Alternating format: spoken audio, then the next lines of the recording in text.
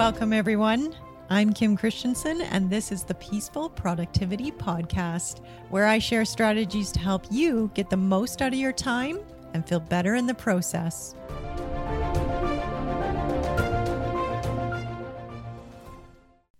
Hi, everyone. Welcome to this final episode in our series on money mindset. This month on the Power Productivity Podcast, we've been talking all about money. We've talked about earning money, receiving money, asking for money, and spending from a place of security. So today, what I'd like to talk about is investing. I've noticed that the conversation about investing is really a conversation about prioritization. It's about making conscious decisions about where to put our time and our money in order to yield long-term benefits. It's a shift really from thinking primarily tactically to thinking primarily strategically. Usually when we talk about prioritization, we think about a ranking method. We have a long list of tasks and we prioritize which one is most important compared to the other ones. In reality, what we're doing when we use this ranking method is that we're borrowing time from one thing and applying it to another thing. It becomes an exercise in juggling. So today what I'd like to talk about is instead of juggling a long list of tasks, today what I want to talk about is a prioritization method that I call the investor's mindset. And the investor's mindset is really just giving yourself emotional permission to work on things today that will matter tomorrow. Shifting from what's urgent to what's important. And even more than that, creating capacity to make those conscious decisions, creating capacity to deliberately choose how to invest your time and money. The more we consciously choose how to invest our time and money up front in advance, the more likely we are to receive a continuous return of time and money downstream. So it's super simple in theory, but it's far more challenging in application. And the reason why is that when you are already in a time crunch, you're much more likely to prioritize tasks that keep you focused on the time, on the clock. It's what researchers call the mere urgency effect. Across several studies, researchers have noticed a pattern. It seems that our attention is drawn to time-sensitive tasks over less urgent tasks, even when the less urgent task offers greater rewards. I've definitely noticed this in my own work, in my own life. When I'm not mindful, I'll be immediately drawn to the more urgent tasks on my list. The reason why I think it's really important to understand the mere urgency effect is because when we regularly focus on the urgent over the important, we find ourselves working into a reactive state.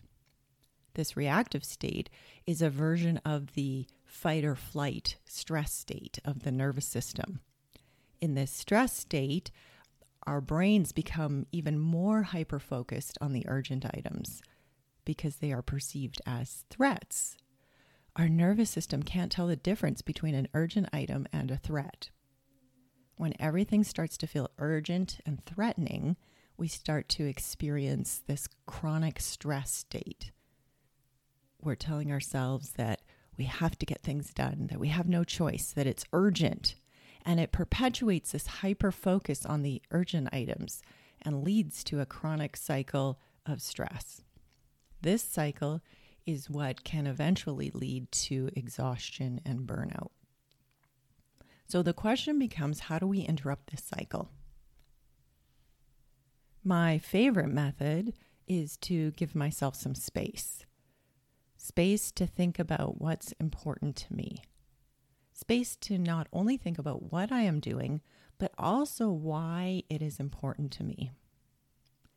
I recently scheduled an entire Saturday to get things done around the house. So in the past, what I've tried to do is I'll schedule some time in between activities on a weekend, or worse, I'll just tell myself that I'll fit it in somehow. And then, of course, I notice it doesn't get done. Things pile up, chores pile up, clutter piles up. Clutter piles up in my house and clutter piles up in my brain. So why do we do this to ourselves? I find that when I'm doing that, it's mostly because I've not paid attention to the value that I'm receiving in doing this activity.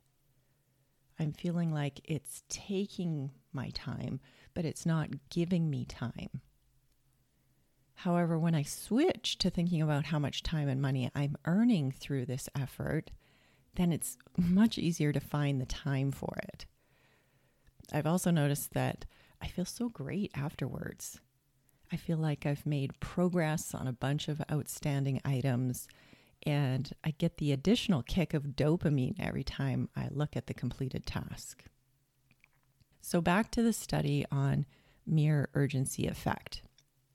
The interesting thing to note is researchers found that we're more likely to prioritize tasks with a deadline over tasks without one, regardless of the long-term payoffs.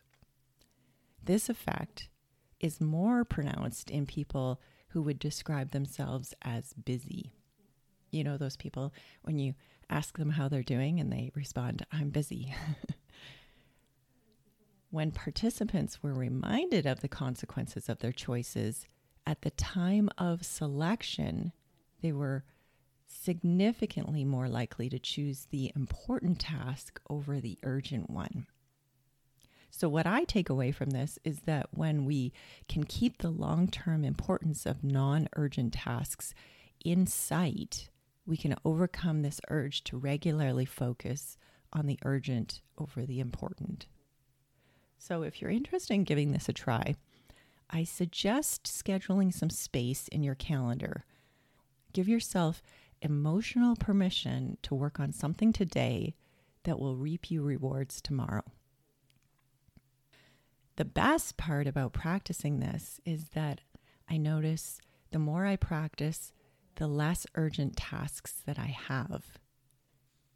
As the emergency response mindset diminishes, the calmer I feel. And within that calm state, I'm much more likely to give myself more space to create even more capacity.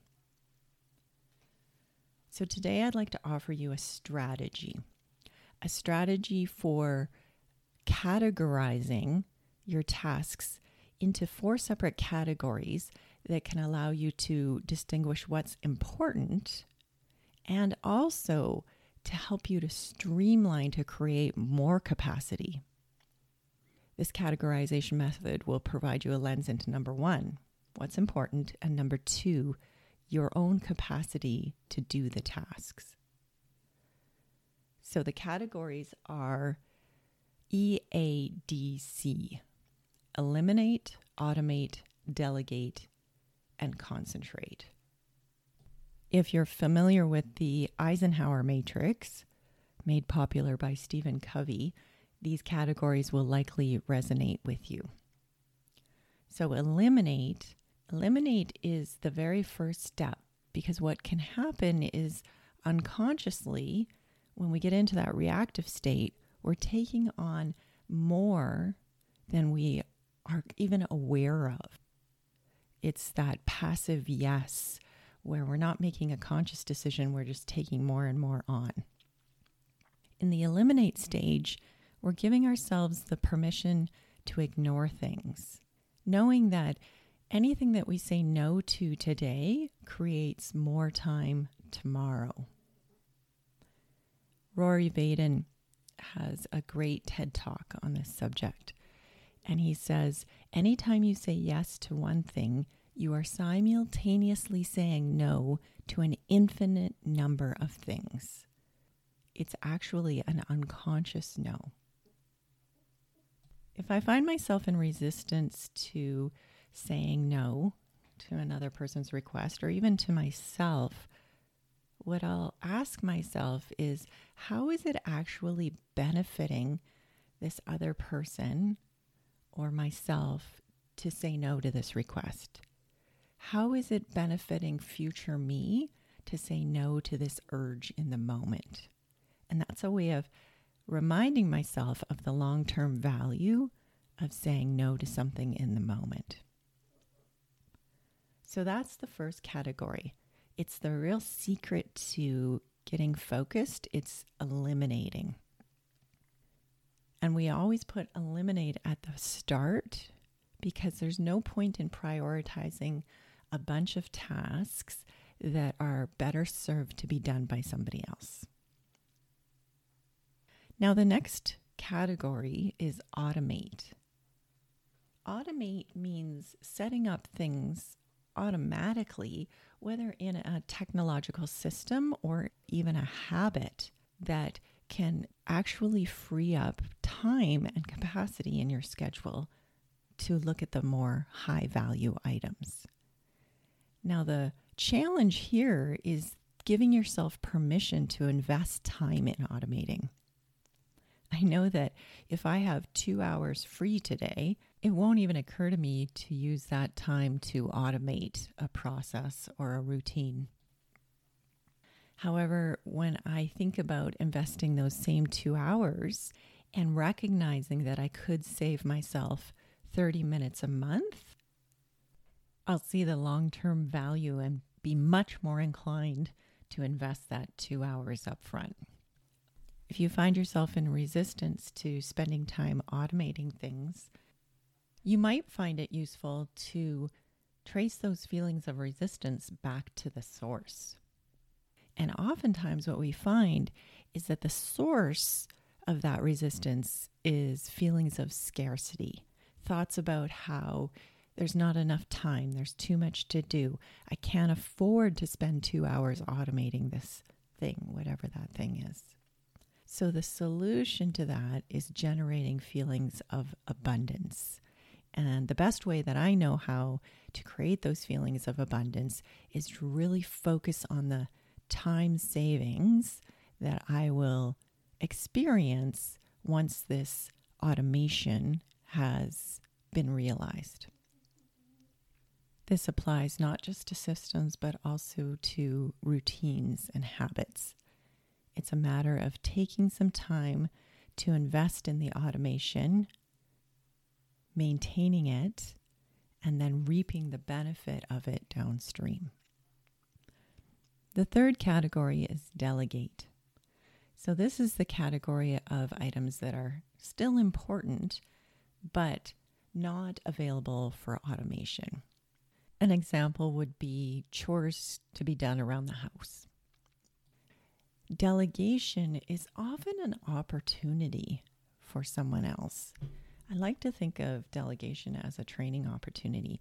I came to realize this when I was working on a team, and I would often tell myself, I'll just do it myself. It will take too much time to train somebody else on it, or I don't want to burden somebody else who's already potentially quite busy. And I had a really candid conversation with somebody one day, and they communicated to me that, I feel like you're not sharing this with me, and I see it as an opportunity, a training opportunity, an opportunity for me to develop some skills in this area so that I can grow. And once I had that perspective shift, that I was actually robbing this other person of an opportunity, I wasn't saving them time, I was stealing from them. It changed everything for me about delegation. So if you find yourself in a place of resistance around delegation, you can ask yourself, how is this an opportunity for somebody else? Although it might not seem that way initially, teaching my daughter how to do chores around the house is actually serving her immensely. And the final category is around concentrate. Now there's two branches that could happen at this point. So you've eliminated, you've automated, and you've delegated. And now what's left are those important things that require your time, attention, and money. Naturally, the best way to accomplish those things would be to set aside some time to concentrate. However, what can often happen at this stage is that we procrastinate. The best way that I know how to mitigate for procrastination at this stage is to either do it right away. So I'm walking through a room and I think to myself, I really should just pick that up and keep walking. That's a form of procrastination. The opportunity here is to just pick it up. Just put it back where it needs to be and do it in that moment. If it's something that's going to take a bit longer, my favorite way to eliminate procrastination is to schedule it. Actually put it in my calendar, reserve time for it, and give myself the space to focus and get it completed. Kind of like I did with all of those household things that were piling up. I just dedicated an entire Saturday to doing it and gave myself the space to really concentrate on it. The beautiful part about reserving time in our schedule to complete and concentrate on these tasks is that when the time arrives, we can't use competing priorities as an excuse not to do it. Now, if you've gone through all 4 stages and you still notice that you're not making time for these things, then you just loop back to that first stage, eliminate, and you go through the filter one more time. Eliminate, automate, delegate, concentrate. What you'll notice is that a lot of times when we're not making time to complete certain items, it's because those items were not really important to start with, and they can be eliminated. So the key takeaway from this episode around the investor's mindset is the ability to create space for yourself to make conscious decisions, invest in yourself, in your planning, and in your evaluating. At a minimum, what I like to do is I like to reserve space monthly to look at goal setting and planning, and weekly for monitoring and evaluate.